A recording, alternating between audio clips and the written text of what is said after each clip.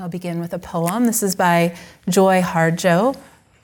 It's the beginning of her newest memoir called Poet Warrior.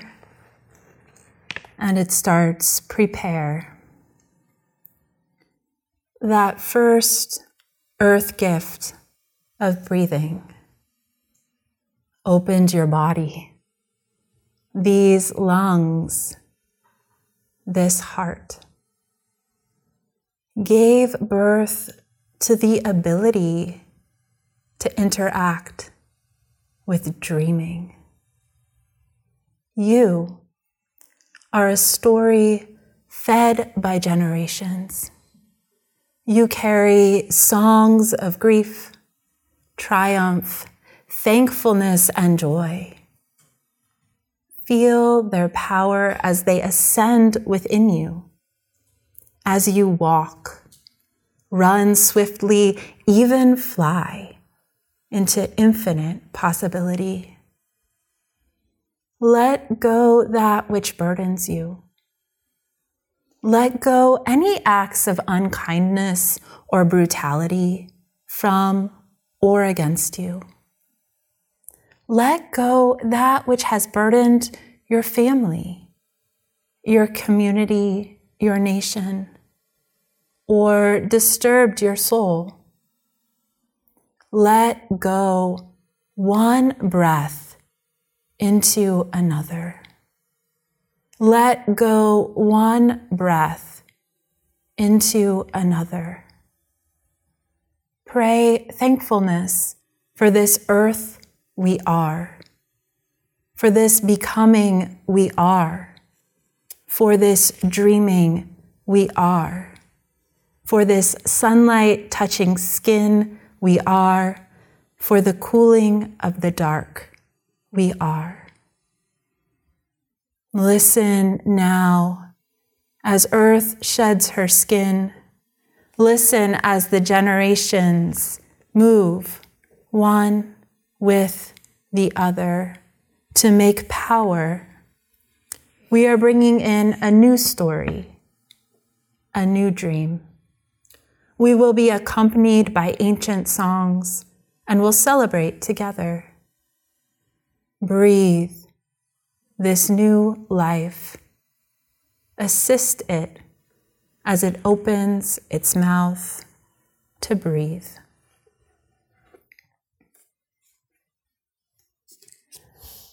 So are you dreaming? Dreaming in poetry? Or are you being dreamed? And if so, by who? Perhaps we are all dreamers in a constant state of forgetfulness, learning to remember again and again and again the truths of who we are. And we wake up, sometimes gradually, sometimes all at once, from the small, self-centered dreams that have become blueprints we've used to navigate this life. Are you dreaming? This question is both destabilizing and empowering. And maybe you've tasted that a little. And I can find myself shying from asking the question. Empowering, for it opens us up to wakefulness. Perhaps a moment of clear seeing. Are you dreaming? And if we allow ourselves to hear the question, it can perhaps unhook us or unwind us from or wake us up to the dream we were caught in. Maybe a moment of reactivity or judgment, maybe a dream of resistance or pain, fear or anxiety. What happens when you bring kind attention to this moment of mind. Can you, just for this moment, let go of the self-centered dream? And you may find that there are many layers to this self-centered dream.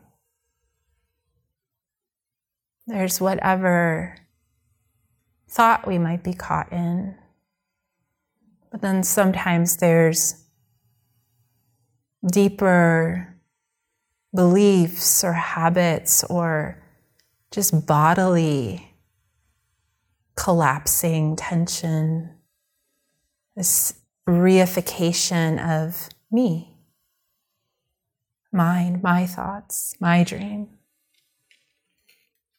Can I let go of the self-centered dream and open to what Dogen Zenji calls the great dream? And maybe there are many layers to that dream. The dream of the earth, the dream of the birds, the dream of the sky, the dream of the present moment. Can I become lucid to my life? That's a question Sesshin is always asking us. This life, right here, right now. Can I become lucid to life as it is? And this is where Sesshin and Zazen are so empowering, helping us, freeing us from, or helping us recognize so we can free ourselves from my labels, my interpretations, my judgments, my delusions, and just be breathed, be sounded, be felt, be embodied. Can I receive this moment exactly as it is? Can I be it as exactly as it is?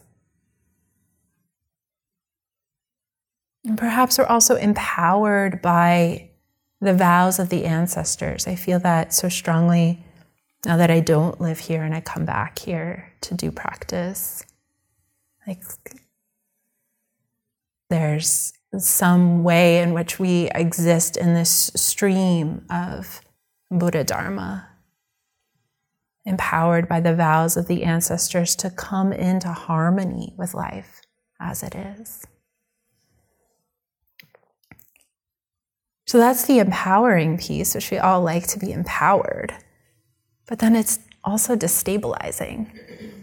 And the mind doesn't like that so much, especially the first day of Sesshin when we're already destabilized. Yeah, so that's part of this practice. Destabilizing in the sense that we're poking holes into that blueprint we place over reality. We're beginning perhaps to open to the mystery of existence, to the uncertainty of being, to the creativity, the pure creativity of nature, which is like, yeah, creativity. And also like, what? You mean I can't predict the next moment? Yes, we are being dreamed forth constantly. And we'll get more into that side of practice as Sesshin settles and some of those waves that we've come up with begin to settle. Chosen Roshi used to say, we build our home on a groundless ground. It's part of our Zen trademark, or maybe our Zen empowerment, and we can learn to find stability within instability, to find a ground within uncertainty, a ground within presence. So I recognize as we engage with this inquiry into the dream-like nature of reality, we're playing with fire. like almost kind of literally, almost kind of. So this inquiry has the power to burn away our delusions, to leave us naked and open like a newborn babe. And we both want that and don't.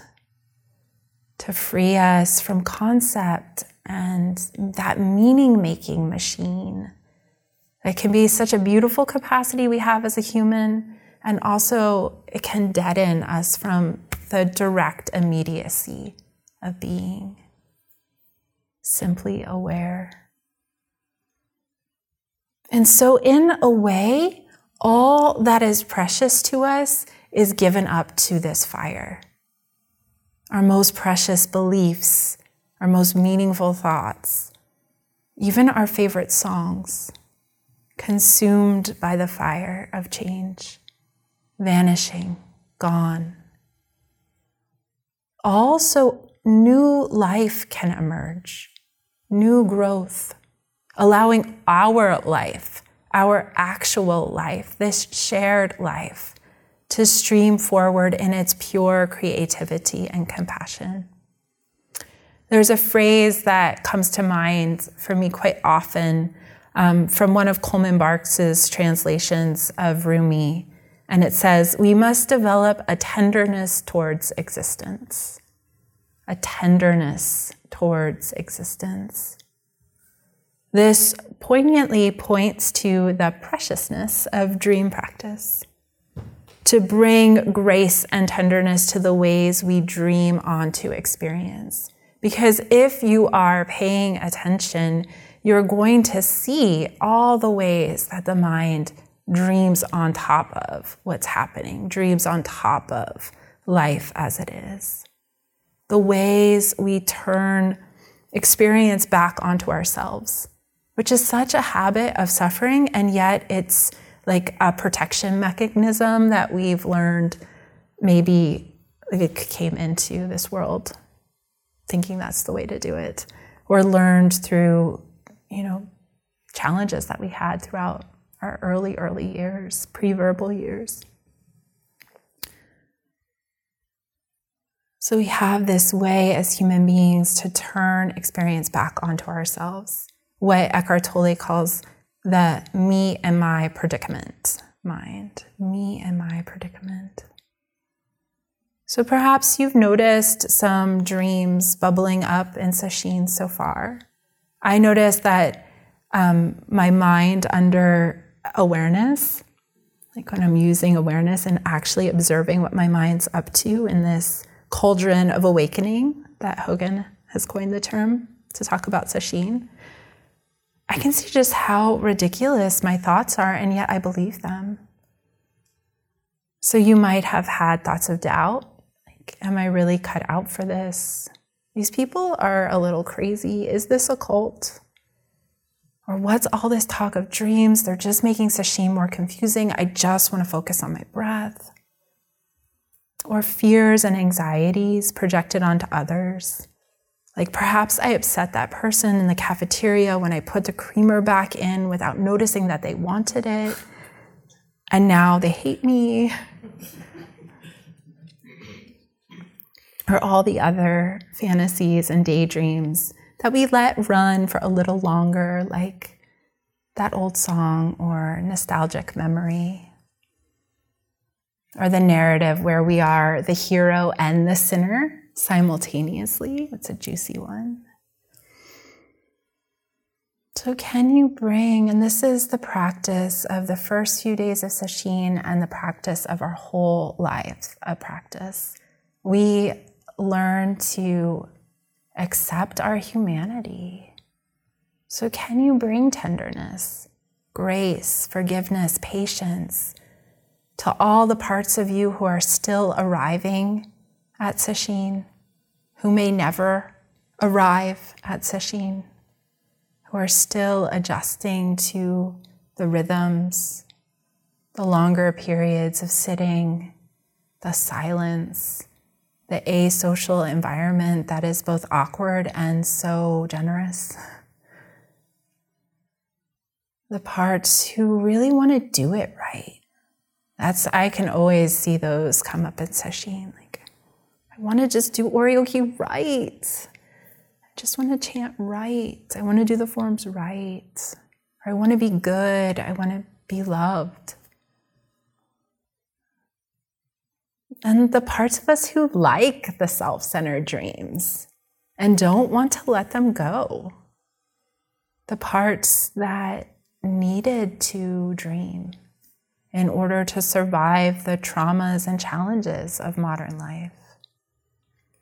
Here during sesshin, we have the opportunity, which we don't have maybe as spacious, as much time, to really welcome these parts of us, to really welcome and love and forgive and be patient with these parts of us.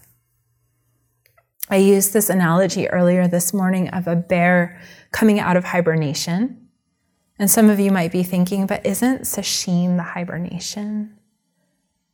We are, though, disconnecting from the roles and responsibilities that we have in our daily life. And for some of us, that's very taxing, very demanding, and very much a full-on, job to do these things that we do. And we're entering this retreat environment. Over the years that I lived in residency at the monastery, I would often reflect on what is the real world that would come up. Like, people would visit and they're like, well, yeah, but you guys don't live in the real world. Or I would catch myself like, oh yeah, like when I go back into the world, because this is somehow separate from the world.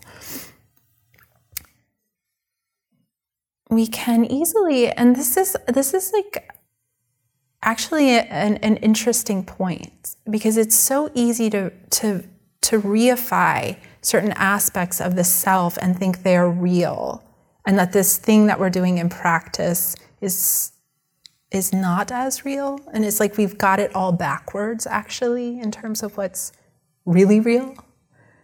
So it's so easy to get caught up in this idea of my life, my roles, my responsibility, my relationships, and that we have this part of our mind that's constantly going back into the past and then projecting into the future. And one way that we talk about that in Buddhism is the narrative of the self. It's just like, I used to do this and this happened to me, and I'm reflecting on this thing that happened 10 minutes ago, and then in 2 hours I'm going to go take a shower. And it does it even in sesshin. It does it throughout our lives. It's like, I did this, gonna do that. Did this, gonna do that. Did this, gonna do that. Now I'm doing this. Yeah, it even talks about what's happening now. And we can really take that as that's real, because it's happening constantly. And sesshin gives us an opportunity to disrupt that. I want to share just the story part of this koan. It's Book of Serenity, Case 12, Daizang Planting the Fields. This may be familiar to some of you. Daizang asked, Shishuan, where do you come from? Shishuan said, from the south. Daizang said, how is Buddhism in the south these days? Shishuan said, there's extensive discussion. Daizang said, how can that compare to me here planting the fields and making rice to eat? Shishuan said, what do you do about the world? So this is the one who's coming from the south. There's extensive discussion about Buddhism. And he's talking to this person who's living at the monastery, cultivating the fields. What do you do about the world? And the one who's at the monastery cultivating the fields says, well, what do you call the world? What do you call the world? What do we call the world? What do you call your real life? Sesshin and This Is a Dream practice can help us clarify the assumptions that we make about ourselves, our life, the world, reality. And part of the genius of Sesshin is it helps wake us up as a practice of awakening. It allows us to see or begin to see the habitual ways of thinking and relating, the assumptions and predictions that we put on top of reality, the ways we create a world of suffering for ourselves, and the ways that we habitually block ourselves from spaciousness, from the constant creativity and flow of life, from the playfulness of life emerging fresh each moment, and the grace that is the nature of mind, our true nature, this life. So many of these habits, and I can tell just by the way I wrote this talk, you can walk away from this talk thinking, well, habits are bad, and I'm not going to have habits anymore. No, it's not that simple. But many of these habits, as I've said before, have become blueprints or maps that parts of us laid down early in life to keep us safe. So it's not so easy to just tear them off. It's more of a practice of recognition. Am I believing? Am I following those habits? Or can I regard those habits as just part of the dream? Part of this creativity, this flow of life. And that's the subtle, profound shift. Also, not easy to do, right? Like Hogan and Chosen are still practicing. We all are still practicing after many, many years because it just gets richer. Rumi says, though we seem to be sleeping, there is a spirit that directs the dream that will eventually startle us back to the truth of who we are. That's refreshing. Though we seem to be sleeping, something will wake us up. Something within the dream will wake us up and startle us back to the truth of who we are. So sometimes Sesshin is startling. You may have experiences already of ways that you have been startled back to the present moment, awakened from the dream, the hibernation of life on autopilot or auto response, and awakening into pure, vivid sensation. Sometimes we need a good startle. So we have, during Sesshin, these like built-in startles. We have the teacher who just randomly picks up the microphone and says something, which occasionally acts as a startle, like, oh, wait, wow, I'm meditating. I like that. Part of me hates it. Then we have this sign in the hallway that says, be aware. Has anyone seen that sign? You can create signs for yourself at home, folks, on Zoom.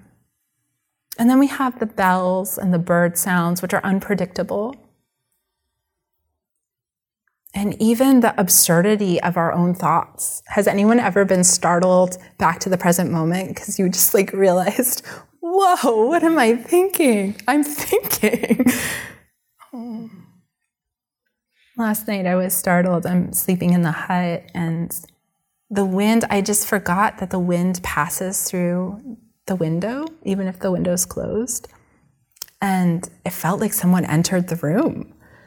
And it was like a beautiful opportunity to practice, am I dreaming? Because I was in my bed, kind of half asleep.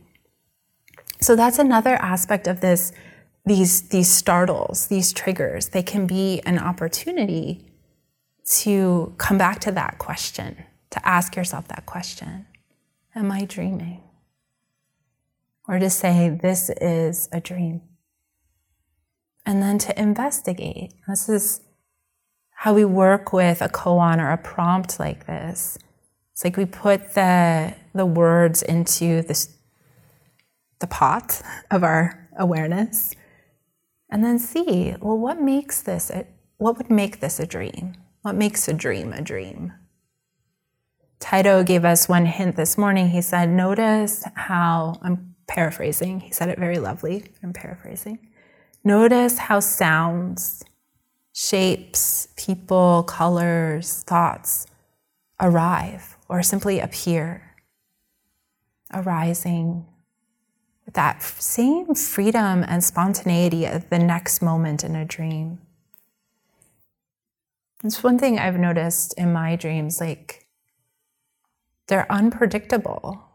The next moment arises, and sometimes maybe in the dream it's a surprise, but often not, even if it's absurd.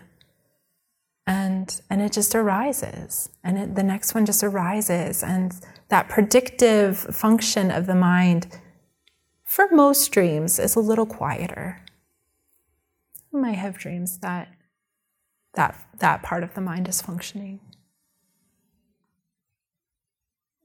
And then we wake up and they're gone.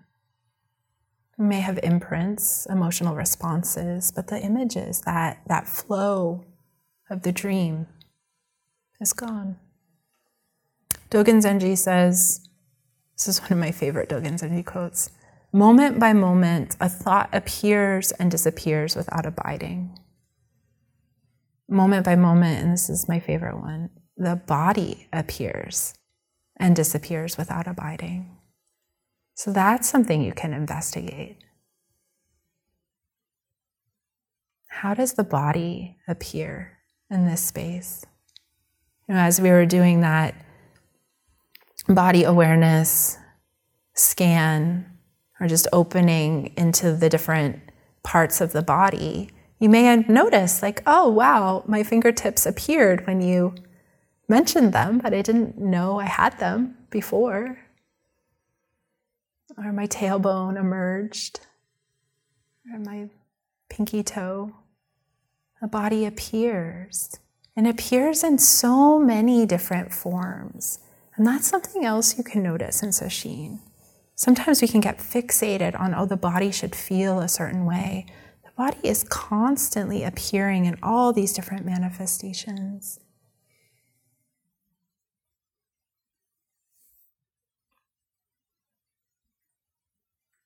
And to open to the teachings of the dreamlike nature of reality, like every part of this can be questioned or inquired into. Well, what is a dream? And there's so many different ways we experience dream in the night. For some of us, night dreams may feel just like a mash of feelings and emotions and tangled images, and we wake up feeling like, what just happened? Or it feels opaque or kind of gray, shadowy, uncertain. For other dreams, there might be great energy, or the amplification of fears and anxieties turned nightmare. For others, dreams might be a source of great inspiration. You may have a long-standing relationship with your dreams. They may offer spiritual nourishment. And maybe at other times feel just more like detritus from the day.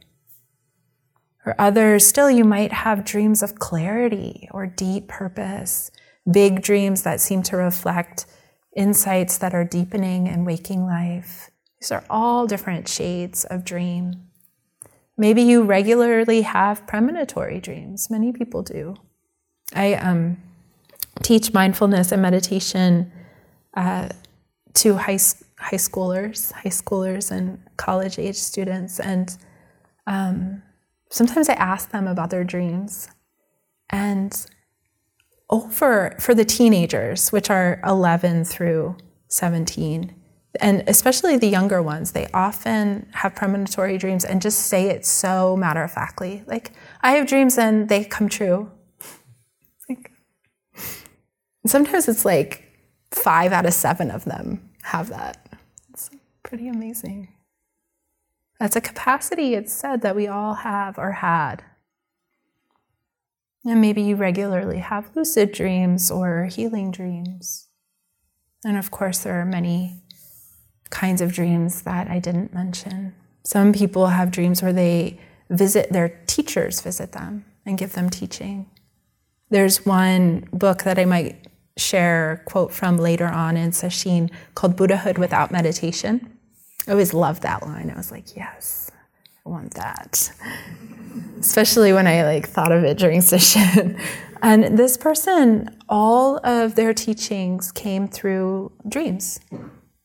They met with these great Tibetan teachers during dream and were given teachings about the dreamlike nature of reality, the insubstantiality of self and world. Very beautiful. So just like states of waking life have various levels of clarity and confusion, the same is true for dreams. Andrew Holochek, longtime dreamer and scholar of dream practice, mentions that for most people, as we practice and clarify our attention through meditation, our dreams get clearer. Even our dreams of confusion can have clarity to them. A certain feeling of anxiety or fear or judgment or insecurity is amplified. And instead of us being afraid of that, we can be curious about it, perhaps giving us a hint of a practice edge that's something that we need to bring attention to in waking life. And then we can really begin to see sleep as a fertile ground of practice, practicing throughout the 24 hours of the day, something Keith Dowman used to say a lot. Dharma practice is so much a movement from reactivity to responsiveness, shifting from habitual reactions towards our experience in both waking life and dreams to responding with acceptance, compassion, curiosity.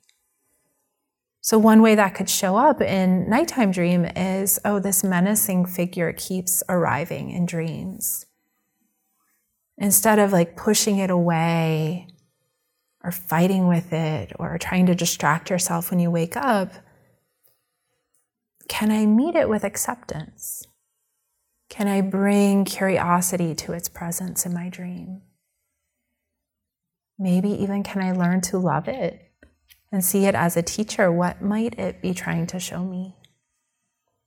Maybe I actually need to reclaim my anger or step into my power or set a boundary. And similarly, in this waking dream, a feeling arises in zazen and the habit to shun it or push it away or exile it arises. And the way to turn into responsiveness is, can I welcome this feeling? Can I breathe into it? Can I even welcome this habit of shunning? Can I bring curiosity and compassion to this part of me, part of my experience, this inner fight that's happening? This is the invitation awareness brings us, moving from reactivity to responsiveness, recognizing reactivity and responding more skillfully. We can even bring acceptance, curiosity, and compassion to our reactivity. Nothing is wrong here. All is anything that's arising in your experience during Sesshin, and all the time, we can really see this during Sesshin, it's part of your life. So it's not so much about that other person and if they would stop walking really loudly during kinhin, or whatever. It's not really about them. It's about, there's reactivity again. Interesting. How often do I judge people for their noises? All is worthy of tenderness. It's not now I'm wrong. But it's wow, an opportunity to meet myself and my suffering and transform it. Because transformation happens when we meet our suffering with compassion and curiosity. We're changing that relationship. So we're not reifying our suffering and then we're stuck in suffering. It's I can change my relationship. Dogen Zenji says in the opening lines of his fascicle Within a Dream, expressing the dream of the Buddhas and ancestors exists before a single thought form arises. The dream of the Buddhas and ancestors exists before a single thought form arises. He also says, when we study this, then roots, stems, branches, leaves, flowers, fruits, as well as radiance and color, are all the great dream. Do not regard them as merely dreamy. So part of the work during this first couple days of sesshin, which are usually the hardest for those of you that this is your first sesshin, is to begin to align attention with present moment experience.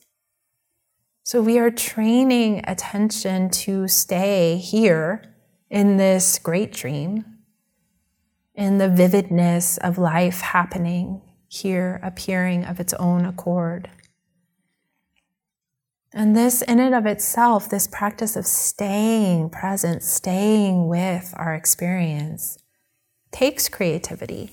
It takes effort, especially in the beginning, and it takes patience. We might have an idea of what a calm mind or a settled body looks like and feels like. And it takes time to really open to that. We often come to sesshin, even as residents, with a certain momentum of activity, stress, overthinking, anxiety. And it takes time for body and mind to feel safe here, to learn the rhythms of sesshin, to acclimate to the schedule. It takes time for our bodies to get used to the posture, to the room we're in, to the part of the zendo we're in. All of this, like we're animals. It takes time. Some of us are cats too, so it's like really gonna take some time. And it takes time to settle into these rituals and forms, especially if this is your first time learning them. So it can feel clunky or boring at first to connect with a practice during meditation. The small mind is used to being in control. Our egoic mind is used to being in control, to running the show, to keeping us safe, to being on guard, to being professional, to keep us looking good, and to predicting for potential hurt or upset. It's also used to distracting us when it's bored or doesn't have anything else to do.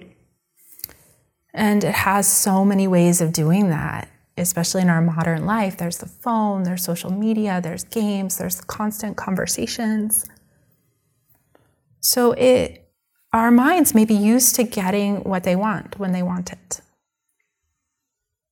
And there can be some resistance to sitting still, to following a schedule, and then during meditation to doing a practice. So as I mentioned, and I'll keep coming back to it, compassion and tenderness is so foundational to meeting and shepherding our scared parts. Just think of that bear coming out of hibernation. How scary that must be to come out of being so protected and safe. Even if we're not that protected and safe by our habit patterns, there is some protection and safety in them. So I've come to regard, I'm going to talk a little bit more about the details of, or the nitty-gritty of meditation practice. I've come to regard breath practice or sound practice or whatever foundational practice you use to anchor attention in the present moment. Usually it involves using one of the senses. I think of it as giving my mind something to do, right? It's used to doing things. So giving our attention something to do, a form to play in. And meditation can be playful. It's a way of staying engaged and opening this precious capacity that we have to attend, to be aware. So the Buddha used an analogy of tuning a stringed instrument. And that's like, it's not like a once and done, like we're constantly tuning, and tuning is actually the practice, it's the play. It's beautiful in and of itself. It's an art form. Meditation truly is an art form. I've been thinking about Chosen and Hogen Roshi, just, continuing to spend hours a day in meditation practice now for over 50 years. So that's like really cultivating that art form and still making new discoveries. So how do we tune our attention? I'll just say a little bit about this. So there's a spectrum of alertness and relaxation that we can play in. And there's also moving the aperture of awareness from like more tightly focused or hyper-focused to more spacious. And usually spacious and relaxation can go together, and alertness and tightening go together. But there's some nuance in that. Can relax within a very specific focus. And you can definitely be alert, very alert in a more spacious awareness. So you think of like we're in a practice of responsiveness with whatever meditation method you're using. So just a couple of examples. And many of you have your own art form already that you're continuing to play in. But this may be helpful for some of you who are newer to sesshin practice. So if attention is scattered, and that might mean there's like too much space that you're giving your attention, or lack of form, that can continue to dissipate, for most people, dissipate attention. So you don't have a specific practice and you're sitting there and you're just noticing, oh, the mind is just kind of playing in everything. Or if you have like a light touch to the breath, but you're not really engaged with it and you're noticing, oh, like I can't seem, like there's just so many thoughts and they're just, it may be helpful, and you can try this out, to really focus attention, to bring it in and get really interested in the breath or in sound. So what that would look like is in the breath is like to really focus on all the tiny touches or the particle by particle nature of the breath. To notice where in your body you feel the breath the strongest and bring attention there. To see if you can feel. Sometimes we call it the 3 parts of the breath. So all the touches that make up the inhalation. And just noticing where you feel that. Do you feel it in the whole of your body or just in the nostrils? And then the turning from the inhalation to when it becomes the exhalation, that's a really kind of exciting part. You can begin to notice when that happens. And then feeling all the touches or sensations or movements that make up the exhalation. And see if you can follow that or ride that breath all the way down to the bottom of the exhalation. So sometimes I imagine that I'm a little bead and I'm riding my breath like it's a wave. I'm just like right on that wave as it goes all the way down to the bottom of the exhalation. And sometimes for some people, there's like a little gap at the bottom of the exhalation. You kind of like relax. And then the wave picks back up. So we can be creative. You can notice that was actually 4 points of the breath. Inhale, the turning from inhale to exhale, the exhale, and then the turning from exhale to inhale. And this can sharpen attention when we're really getting into the details, can bring more alertness. And then we can even play with like just relaxing on the exhalation, riding that wave down, and then bringing more alertness and details to the inhalation. And then relaxing on the exhalation. So you can play with relaxation and alertness. And similarly with sound, you can notice if your mind is really scattered and you're doing sound practice, it can be helpful perhaps to find like a more constant sound. And sometimes that's toning in your head and using that as something to focus on. Some people, they notice a ringing in their ears or can be tuned into a somewhat constant. This is a very quiet place. So it sometimes can be hard. You have to get very subtle in your listening, which can sometimes allow us to hear sounds that we don't usually hear. So that's if you're feeling more scattered, and you can do that with anything. If you're feeling that your hands, if that's your main practice, or feeling the place where your body makes contact with your seat, you can get into the details in that same way and just get interested. If it feels like you're fighting with attention, sometimes we have too tight of a grip on the breath. Like, I am going to get every single particle of breath. I'm going to touch it all. And we can start fighting with our attention because there's a pain in the body and attention wants to go there, or there's a thought that just keeps coming up and we're like fighting, like, no, I'm going to stay with this. And there's a thought. So then sometimes it can be helpful to open the breath, like let the breath include thoughts. Let the breath include body sensations. You can still be detailed with it, but you can open it up a little bit. Feel how your whole body moves as you breathe. Or sometimes we use the analogy, breathing out 84,000 pores. So letting your body be spacious. Just bringing in a little more of that quality of spaciousness, however you imagine it. Maybe instead of riding the wave, you feel the breath as a wave in the ocean.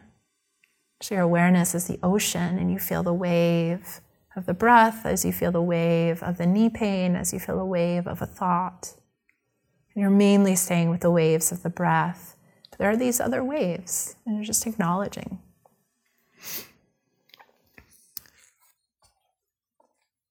And similarly with sound, you can open to the entire soundscape if you notice that there's that fighting. Letting thoughts, feelings, emotions be part of the soundscape. As if you were listening to an avant piece of music. Yes, like your thought can have a tone. You can hear it as tones. And then another way of working with this is just playing with the dial of alertness. So not necessarily changing your practice, but if you notice you're kind of dim, just see it, like imagine that there's an alertness relaxation dial and turning up the alertness. And see if you can turn up the alertness without getting tense. So can you brighten your attention? It took me a long time to get this, it's subtle. Can you brighten your attention without straining or pushing or tensing up?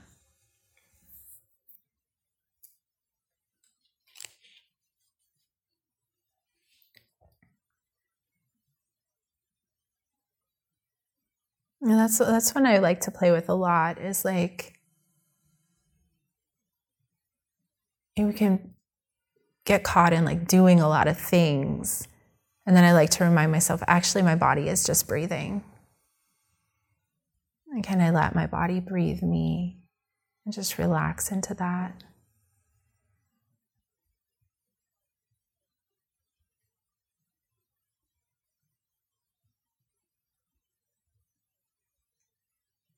You can still feel all the details of breath. You can still be very attentive.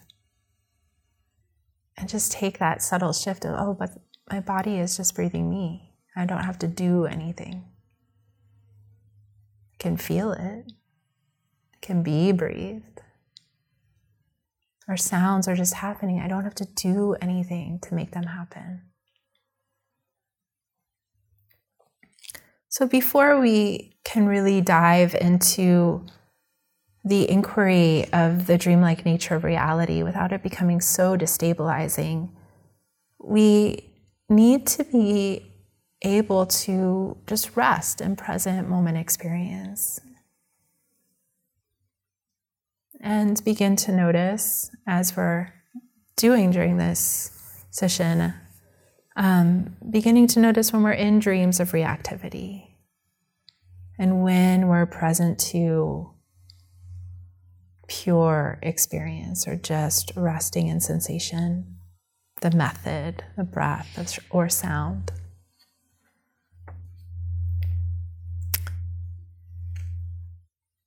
So this practice takes courage,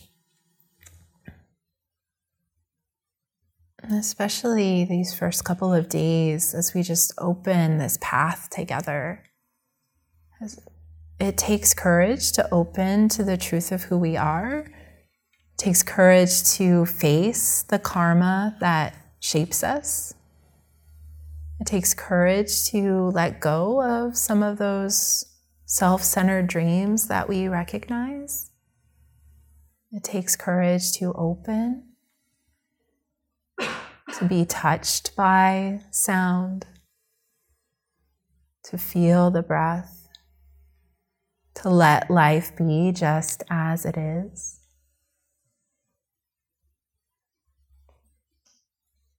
And we all have that. We all have that courage. Or else you wouldn't be here. You would already have left.